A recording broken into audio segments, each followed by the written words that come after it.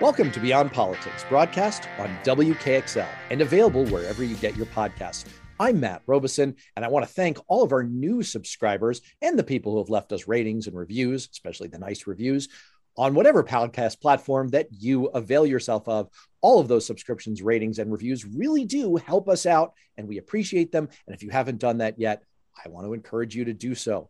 I am joined today by John Storr, who is the editor of the editorial board. That sounds redundant. It's not. The editorial board is a fantastic publication that brings together writers, thinkers, analysts, journalists, and brings perspectives that maybe aren't finding their way out into the public sphere in other places.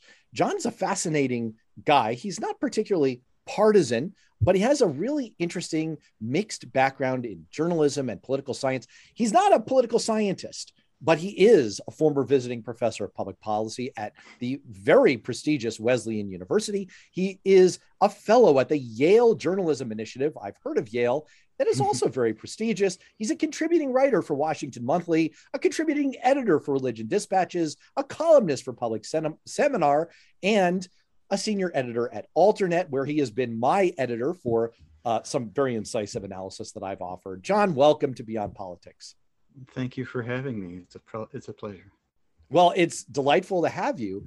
What prompted you to start? First of all, tell people, what is the editorial board? Did I give a good description of it? And what prompted you to start it? Sure. But the editorial board is a newsletter written in plain English for normal people and the common good. And I like to play around with that term, normal people. Normal people are people who have responsibilities and kids and jobs and school and things like that. You and I, however, Matt, are disqualified from being normal people. Anyone who's involved in the media, I tend to, and there are reasons for this, but I tend to disqualify them because we just don't think like normal people do. Normal people want to, I think, read about current affairs in ways that are, and this is getting to me to why I started the editorial board, that are not presented by most of the big publications. Your listeners probably know that we've had a crisis in journalism for the past 20 years. And the long and short of that is that that all politics is now national. All news is now national, so that even your mayor's race, like we have one here in New Haven, even that involves national politics in ways that really don't make any sense for a New Haven mayoral race. And there's not a place really for, I think, people who are not involved in the Washington Press Corps or in alliance with the Washington Press Corps to go and hear about concerns and points of view that normal people have. I understand the problem of normal people, what's normal. But I think if you're not a journalist and you're not inside Washington, you're probably more or less a normal person who doesn't see your points of view reflected very often in the media. Well, it is a real problem. It's actually a tangible, palpable problem with real world consequences. One of the smartest political consultants I ever worked with, I asked him at one point, hey, did you read this piece in the Washington Post? I figured, look, we all read the pieces in the Washington Post. That's what we do. And he said, oh, heck no. What do you mean? What are you, some kind of illiterate? You didn't read the Washington Post? He said, no, the only paper I read is USA Today. And that's because I want to get as close as possible to the way real Americans, and I know you've commented on that phrase, real Americans, and I want to touch on that, but the way real normal people, as you would put it, experience the news without kind of the big media elite bias. And I think that's really valuable. And it is something that's increasingly missing in. Now, that's not to say that the perspectives you get on the editorial board are unsophisticated. I think that's an elite mistake to assume that not being part of the political and journalism elite means that Americans are unsophisticated in their views. We get incredibly sophisticated takes from people like Lindsay Beierstein and Chris Sprigman and Mia Brett, authors who I've had on this show, and our listeners should go back in the podcast feed and check them out. Really incisive, thoughtful analysis and perspectives that I haven't heard elsewhere before. let me turn that last bit into a question to you. As the editor of this site, you're bringing together this collection of thinkers and analysts like that. Who's offered a perspective that has given you the reaction, I hadn't thought about it that way before. This is fresh. This is new. This is not the way the media mainstream is thinking about it. I'm really glad that this was brought to my attention.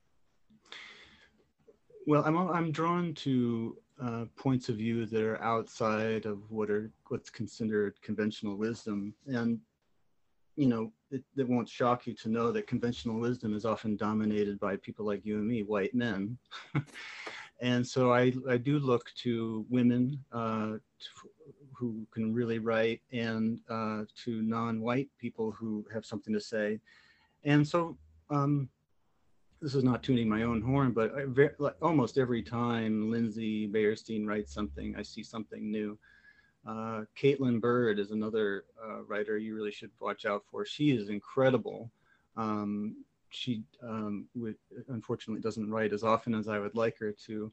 Rod Graham is another. He's a sociologist out of Old Dominion. I think you had him on your show, and he's wonderful. And so on. These are people who have something to say, have always had something to say, but have not.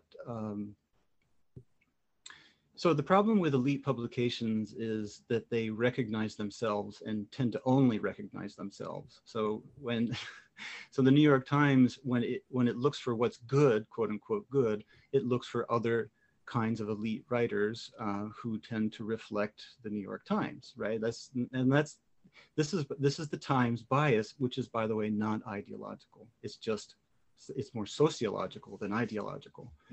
And so if you are saying something that's outside of what is considered good, quote unquote good, or outside of what is in fact elite opinion, then you probably don't have a place in the Times. You probably will have a better luck in the Post. The Post tends to be on the spectrum of normal. The Post is more toward the end of normal, and the Times tends to be the farthest away from normal, because it really reflects the opinions of very powerful and wealthy people, right? And the fact is that most people in this country are not powerful, and they are not wealthy, and their opinions do not move the levers of power, right? And yet they're courted constantly by those who are in power to either support their policies or support their candidacies, et cetera, et cetera. But going back to other writers, I think women in general tend to be boxed out. Women of color are most certainly boxed out. And I try very hard to seek those writers out and to give them a place. And that's not altruistic, by the way. I think it's saleable. Right. I really think I can sell it, and so far it's been working in partnership with Alternate and with Raw Story. I think it's been working. Well, I think that's one of the realizations that Hollywood has come to as well in recent years, which is that, this used to be kind of a niche proposition. It's like, oh, let's feature some diversity here. Right. That's kind of good for our brand, or let's give so and so a shot. Well, it turns out that the biggest grossing movies are the ones helmed by and featuring people of color. And it turns out that there is a hunger for that kind of content out there in America. And by the way, that's more like what America looks like. And people, lo and behold, want to see that diversity of stories. And it seems like that's what you're finding with the editorial board as well, that richness of perspectives is saleable. It's what the market wants. Right. Speaking of richness of perspectives, you've been offering in your own writing, because that is one feature here, is that people who subscribe get a piece by you virtually every day. And one of the really interesting perspectives that you've been pushing, and I had that reaction that I was asking you about a moment ago, I hadn't thought about it that way, is that the whole push of the Republican Party right now, you argue, is about lawlessness. What's that about? What's your argument there? Because it's not a way I had thought about this before. Yeah. Well, I grew up in a very conservative environment, so I was very attuned in the 70s and 80s to conservative talking points like law and order and lawlessness and et cetera. Well, it turns out the pandemic has flipped the universe upside down and created an opportunity for liberals to tap into the deep well of Republican rhetoric and use it against them, I think. I say in today's piece that we do not have really a crisis of public health. We have a vaccine, it works. If everybody did what they're supposed to do, the pandemic would probably be over by now, or at least minimal. We would have achieved herd immunity. What we have is a crisis of behavior, right? And we have a Republican Party that has embraced lawlessness such that makes room for actual criminal behavior, minor crimes so far, like just breach of peace or making a nuisance of yourself at a public meeting or things like this. The conservative activists call this freedom of speech, whereas really if the conservatives were on the outside looking at their own behavior, they would call that lawlessness. If this was a bunch of black and brown people raising hell at a school board meeting, they would be screaming about law and order, get these people under control. And I don't mean to just be clever and just flip the script. I really do mean that there's a small minority of Americans who are literally, I mean this literally, robbing the rest of us of our freedoms. They are sabotaging the recovery. They are making room for a virus to mutate and spread, such that even those who are vaccinated now may be, not just maybe, they are more vulnerable to the mutated virus because the vaccine was really meant for the previous version of the virus, and now it's updated itself, just like the flu vaccine does, or just like the flu virus does. So this is an ideological stance on my part. Like, these people are robbing us.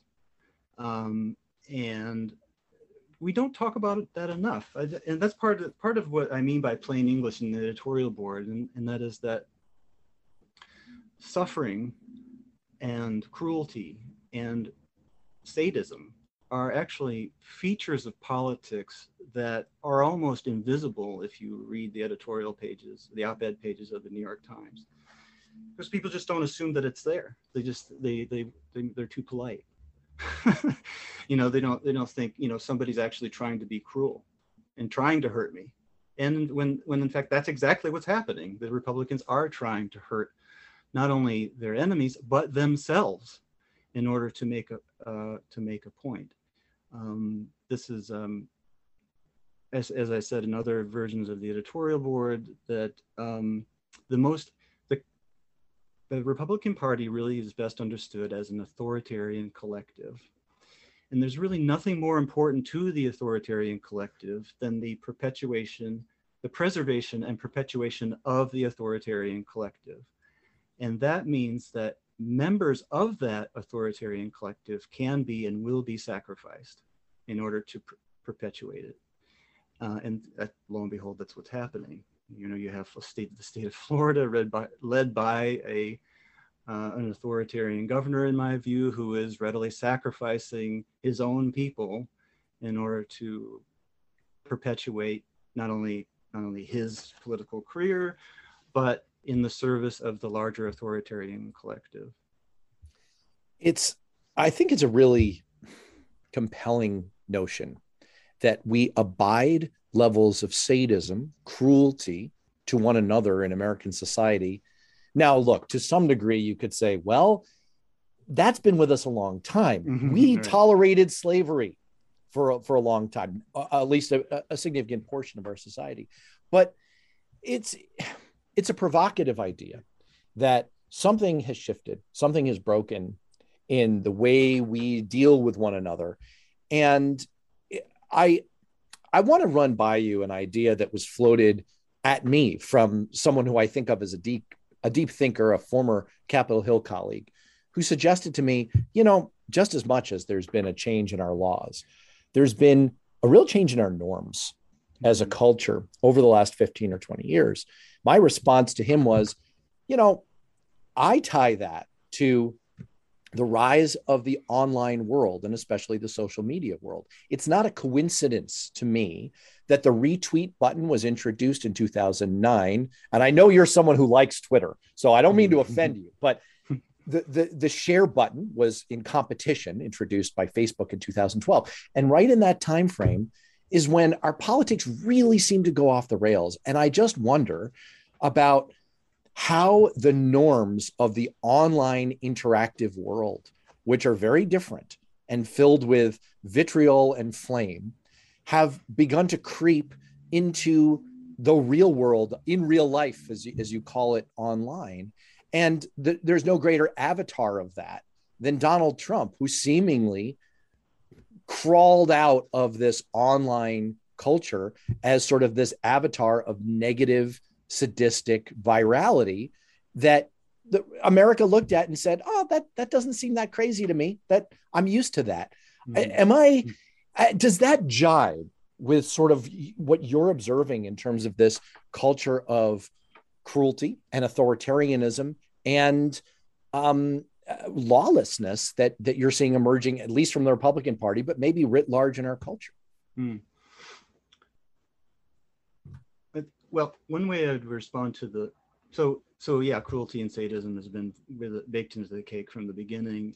It was the philosopher Richard Rorty who introduced me to the idea of sadism. He called it, during the Jim Crow era, basically, from Reconstruction to the 1964 Civil Rights, or the 1965 Voting Rights Act, he called that period a period of socially accepted sadism.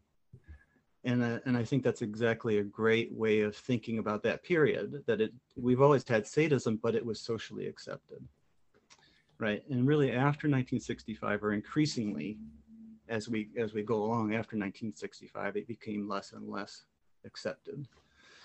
And I think, and it became more or less baked into the cake that as long as you just didn't talk about race, then we can avoid being sadistic. There's problems with all that kind of thing, of not talking about something that's right in front of you, that kind of thing. But I think Donald Trump makes everything so that you can't ignore it, right? It's like right in front of you. And part of I think you could say that Twitter or any kind of social media creates kind of divisions, but you could also say that, I don't mean to sound simplistic when I say this, but I have to say it simply, that there are people who have who are elites and who who flex their opinions, often have control over the political discourse, or at least the boundaries of the political discourse, such that it's possible, like in a world without Twitter, you could imagine anti-wokeness dominating the political discourse, for instance. We had wokeness that got rid of Trump and elected Biden, and now we're having this backlash against wokeness itself. And wokeness has its own problems. But you could, in a world without Twitter, you can imagine like the New York Times and their op-ed pages kind of dominating the discussion, right? And what I call respectable, normal people, nodding their heads. Yep, okay, yep. But then there's Twitter. Twitter's like, hell no, I'm not doing that. I'm not going to just imagine there's that wokeness, like doing good to other people is a bad thing. No, I'm not going to accept that, right? And is that just vitriol? I think it's like normal people, like I keep talking about, normal people who have a sense of decency saying, no, I'm not going to put up with that. Yeah, that's really interesting. And I do want to return to this question of what's lacking, kind of where we started a few minutes ago, of what's lacking in the editorial pages of some of these bigger publications, because that's been diagnosed in a whole variety of ways. Some diagnoses have been, well, these pages themselves have become too woke. They've become too immersed in sort of what's in vogue of the liberal intelligentsia, especially, people who come out of the university setting, college setting. And by the way, that's one of the issues, right? Is that most of the writers and journalists are college educated young people, most of them white, most of them are pretty woke. And so that's changed the whole tenor of what we're seeing in these major publications. John, right before the break, we were talking about some of the contrast of what you're offering. What do you think is going on with some of these big publications? Let's just call them, I don't know, the Boo York Times. I don't want to give it away too much. You know, the criticism has been, boy, they're reflecting the sensibilities of a very young, highly educated, much more affluent segment of our society. And maybe that's not in step with where most of America is, for right or wrong. Is that the fundamental issue going on here in terms of what we're getting from these other outlets, or is there something else that's kind of ailing them? I hate. I don't want to get into the navel gazing about the New York Times, because there's so much navel gazing about the New York Times. That's true. We can choose a different one. Yeah. Well, I mean, the Times, the Post. I mean, the problem is you have an economy that does not allow for a lot of competition. The big ones are going to survive because they're big, and everybody else starves to death. And this goes back to our original point about local journalism. So local journalism wasn't like some golden era or something. They had their own problems, but still, when newspapers could basically print their own money and make it as much money as they wanted to, they had an influence on people's opinions. They had traction on their attention spans in the ways that really don't exist anymore, and which makes it so that the elite publications have way more influence on your opinions than there would have been even 10 years ago. So all of that is to say that I honestly think the Times could just be the Times. What we need is 3 or 4 other publications that compete with the Times, and not compete for the same elite slice, but speak to different segments of the country. Like for instance, the New York Post, everybody knows now that it's a right-wing rag, but at one point it spoke for like working class New Yorkers. This is pre-1980 something, before Rupert Murdoch bought it. Was it before or after the greatest headline in the history of journalism, headless body found in topless bar? I don't know. Your research assistant can look that one. But it is that, that spirit really was is no longer available, right? There's just no newspaper anywhere in the country, no publication anywhere that does that. And the other thing too is that those publications that can compete there's so many of them that they basically fracture all of our attention spans, and the editorial board is complicit in this way. Like, I'm looking for that one, just give me 5 minutes. and then there's like 10 other people who are asking for just 5 minutes of your time, and it splits your attention in 10 different ways. Going back to the Times, that they are what they are. Their problem is that they have this make-believe sense of balance. That really just, I do not see that balance represented in any way anywhere in the country. It's totally possible, for instance, to be a conservative without being a fascist. There are plenty of historical models in this country, George Romney being one of them, Mitt Romney's dad, or even Mitt Romney himself, you could make the argument, is just a kind of regular conservative. New England, where I am and where you are, is rich with old, flinty conservatives. Flinty. Right? They used to call them flinty, right? Flinty, yeah, for some reason. Like Calvin Coolidge, I was just reading about him the other day. It's like basically like extremely skeptical about about human nature, but also willing to use government as a check on human nature, which is something all progressives would be like, yeah, I'm totally for that, even if you're not all that conservative. I mean, there's ways of being, in other words, there's a lack of imagination. If I were to fault the Times, there's a lack of an imagination, probably because, like, as I said before, those who sit at the top of that very high perch tend to recognize other people who are sitting on high perches, and don't recognize as worthy anybody who's not sitting on a high perch, right? And so there's, that leads to a lack of imagination, and it also makes them susceptible to getting conned by people who just say the right things or do the right things, but are really just saying everything in bad faith. Like Bret Stephens, he can't speak without speaking in bad faith, and yet he's goes to the right parties, knows the right people, and finds a job at the New York Times. Well, I have not seen you at all the right parties. I personally go to all of those parties. One area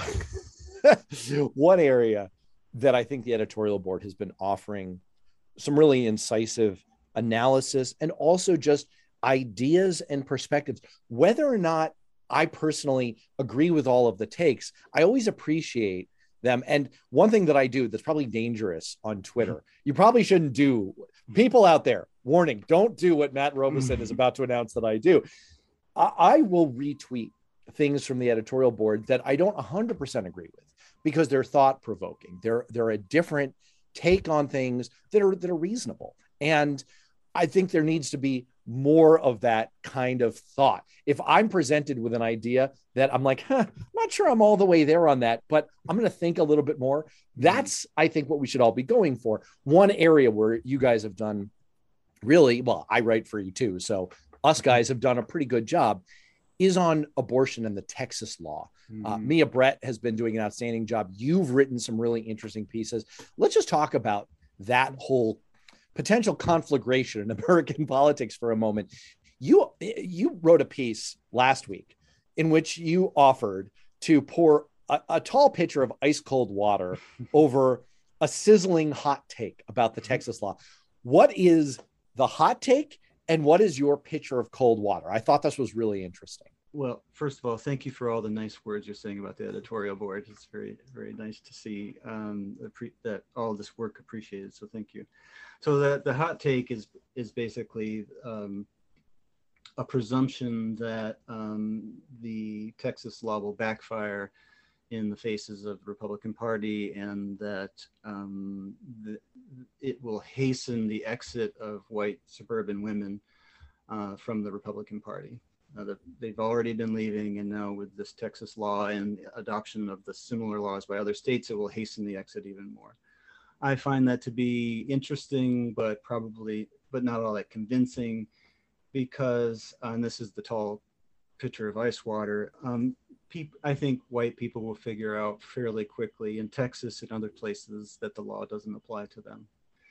And they will figure out ways to get around the law and have all the abortions that they need with the blessing of a government that passed the law in order to create exceptions for white people, so that white people, especially white people of means. So that there is the kind of idea like, well, what if a white person is convicted, or not convicted, rather, this is not a criminal law, right? It's a law that takes place in civil courts. What if a white person is sued, et cetera? Well, that person will be, made a pariah, cut him off, don't associate there. That person is now persona non grata. They didn't do the law, or they didn't abide by the law. And so therefore that's it. And that won't change anything. Remember what I said about the authoritarian collective. It will cut off its own arm if it has to preserve and perpetuate the authoritarian collective. So I think Democrats who are looking for that silver lining vastly underestimate the power of white supremacy, but also white solidarity. This concept of white solidarity may not be familiar to your listeners, but within you and I are affected by it in ways we probably don't even know. But I have lived in the South, and I have felt very acutely the pressure of white solidarity. Basically, it boils down to, are you one of us? Right? You're one of us, right? And you're against them, right? I mean, that's white solidarity. And so the Texas law does incentivize snitching. Let's make that clear. But white solidarity will mute that, I think, quite a bit. There will probably be some people who have axes to grind and vendettas to settle, and you will see all of that. But more or less, I think you will see that white people will figure out that this law doesn't apply to them, and civil courts will make allowances for a system of law that already protects those people in the in group and punishes those people on the out in the out group. And this new Texas law just kind of makes all of that worse. I think that's the one thing that nobody talks about. Well, I won't say nobody, but very few people talk about when it comes to this abortion law, is that it's really an effort to create a two-tier system of justice. For those who don't know, it creates a bounty system. It uses vigilantes instead of agents of the state to prosecute the law, and by doing that, you're using lawlessness. Right. People who are not accountable to anybody legally, but have all the incentive to act lawlessly. So you're using lawlessness to destabilize, what I say in my piece, the equal treatment principle of law. So the whole point of it is to create a system of law where the in-group is protected and the out-group is punished. That was the aspect of that article that I found thought-provoking and eye-opening. And it fits right into that description I offered earlier of, I have to think about everything in an article that you write or one of the other writers on the editorial board. I frequently have to think about it further. Sometimes I decide I agree with all of this. I agree with a portion of it. Usually, though, there's a few nuggets in there where I'm like, I've really got to think further. And that's why I end up retweeting them. And that was the aspect that I offered a new perspective to me. It was a new take on this Texas law, which is, let's think about this in terms of how it's actually going to be applied. So this comes up all the time as an abstruse an area as capital gains tax policy, right? Mm-hmm. There's the nominal level of capital gains tax, but in reality, it only applies when you sell assets and, in certain circumstances. And so the real version of the tax is very, very different. It applies to very different people and much, much less is paid. The same thing is happening per your point with this Texas law. There's sort of a nominal version of it that could apply to everybody. Right. But in reality, I started to think about, well, who are the vulnerable people who don't have the resources to fight back, who are going to be picked upon, who are going to be most exposed, who don't have the ability to get their abortions in a more under the surface way? Well, it's going to be people of color, and it's going to be people who lack means, and it's going to be our Uber drivers, and it's going to be the people who are very out front and don't have the ability to fight back. That's what should really bother us amid 4 or 5 other things about this is, who is it really going to hurt? Who is going to be sacrificed on the altar of this law for the purpose of this broader political fight that the right wing seems to want to pick? Speaking of fights that the right wing seems to want to pick, you've also made a really fascinating point about authoritarians and how at base they're essentially cowards. And we should not take them at face value when they say, I mean, maybe partially, but when they say they're going to act out in all kinds of ways around, say, vaccine mandates, maybe that's something we should, not take at face value. What were you driving at with that article? Well, one thing you see all the time in respectable media is a credulousness when it comes to what Republicans say. And I think what I mean by credulousness is that you say something and I say, oh, you really believe that? Okay, write it down. Right. But, if you decide, for instance, to not believe anything they say, it actually, all of it makes much more sense. I wrote a piece, I think it was yesterday, about how we're probably going to see 2 conflicting sets of data that should not coexist, but will coexist. You will see polls showing increased resistance to vaccines on the one hand. And on the other hand, you're going to see reports from companies like Disney and Delta and so saying there's increased compliance from those who were previously vaccinated. Well, how do you get these 2 sets of data to jive? Well, one way you could say is just scratch your head, like, David Leonhardt from the Times would just scratch his head and be like, I don't know, it doesn't make any sense.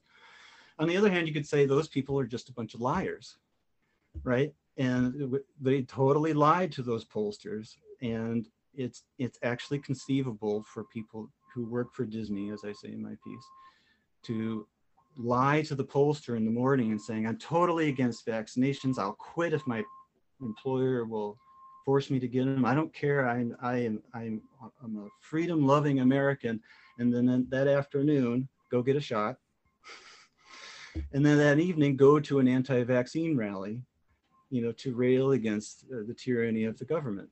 And it will all be perfectly, make perfect sense to that person, because that person inhabits a universe of grotesque lies.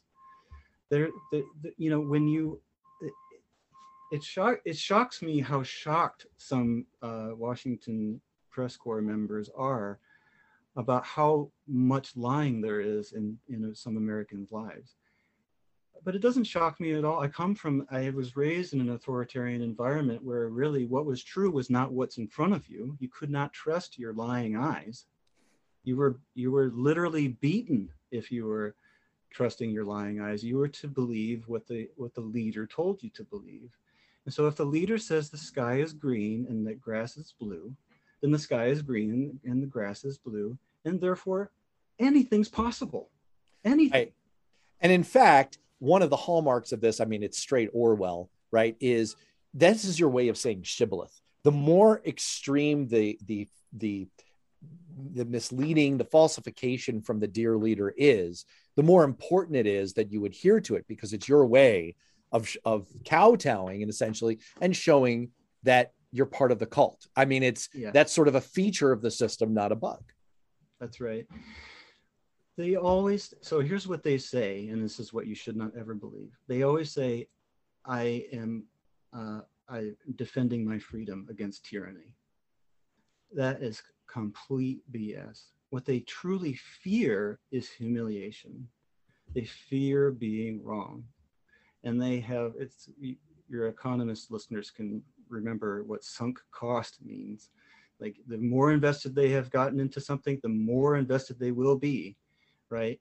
And so if they're wrong, they will continue to be wrong. They'll be wrong 3-4 times wrong, and it won't matter, because to be humiliated, which is to admit being wrong, is unthinkable.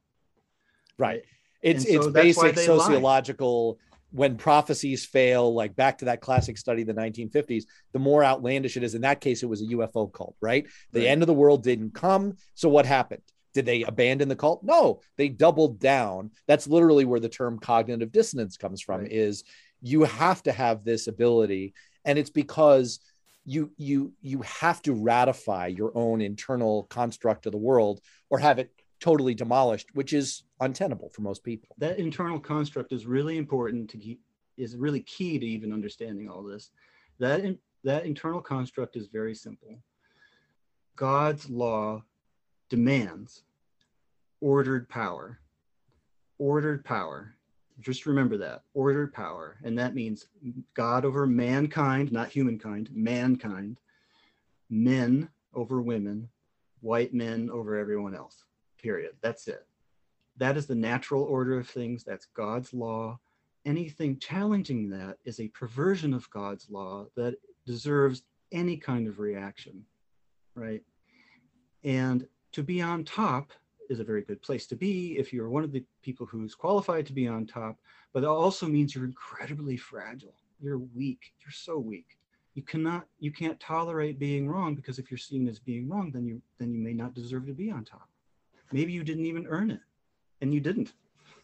Well, for anyone who doubts that people can hold the kind of logical inconsistency, lie, in the morning and then lie in the afternoon about these kinds of things, just look at the data, and it's out there, it's Googleable, on the overlap between Christian conservatism and pornography consumption in this country and around the world, to see just how much people can diverge between what they say in their public face and what they do in the privacy of their own actions.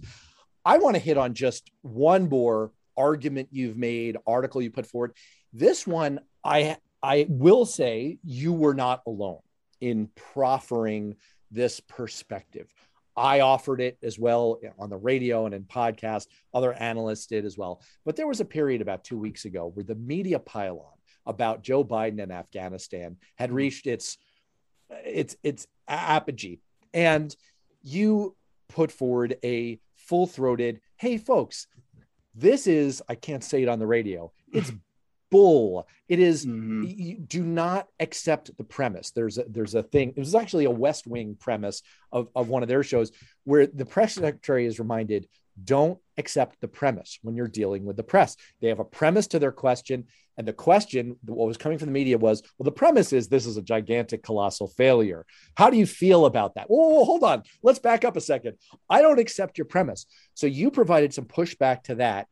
I want to let you expound on that. And I want to also see if you feel like I feel that there's a similar gathering media narrative right now around COVID and Biden and his administration's failures around COVID, and whether we're ripe for another pushback. That's certainly an idea that I've proffered to you offline and that I'm kind of keeping an eye on. Yeah, when it comes to the Washington Press Corps, I think your listeners would benefit from keeping in mind that it's very rarely ideological that we're talking about. If we were to think of it in terms of ideology, we would be taking the Republicans' position, right? So keep that in mind. Like, when I say bias and I'm really just talking about the choices that are made and why they're making them. And it's really just and this is not my original opinion, by the way. This is well known among people who watch the Washington Press Corps carefully. That's just the way they do business tends to, and I don't mean business like profits, just how they conduct themselves as journalists, it tends to have a biasing effect. And there's a herd mentality that goes with that. That's probably the worst bias, is that none of them want to be wrong, right? And so they kind of protect themselves. They circle the wagons, as you might say. And when it comes to war, you can only America can only be right. America can never be wrong. To end a war the way that Biden did is pretty unthinkable for a lot of these people. To end it and to end it sloppily, or not. I don't think it was his fault. I think the collapse of the Afghan government was the reason why it was so sloppy. But for it to be sloppy was the most embarrassing thing for a lot of people invested in this idea that America can do no wrong. If there was no sloppiness, nobody would have a problem with ending the war, I think. But because it created a public spectacle, that's really the problem, I think, for a lot of the Washington Press Corps was the spectacle. Like, it wasn't so much the thing that was done, it was how the thing was done. That's really, and that created a level of embarrassment that was pretty intolerable for a lot of them. Plus, it was August and they didn't have anything else to talk about. Yeah, media really, vacuum. That has a huge influence. August, they struggle to find stuff to talk about. And so they'll just pile on. Biden could have planned that a little bit better. I know he had the 9/11 anniversary in mind, but right. Hindsight 2020 being what it is. All right, look, we need to wrap up. For our listeners here, STOEHR, John Stoehr, the editorial board. If you just Google the editorial board, you're going to get right. Other media outlets. Put those two together and Google it and sign up. There's a free version of the newsletter that people can get. Is it a gateway drug to subscribing to the paid content? Yes, it is. It absolutely is. I want you to get a sniff of that drug. I am pushing that on you because it's worth it. It is eye-opening and thoughtful and worthwhile. Thanks so much for being on Beyond Politics. Well, thank you very much, man.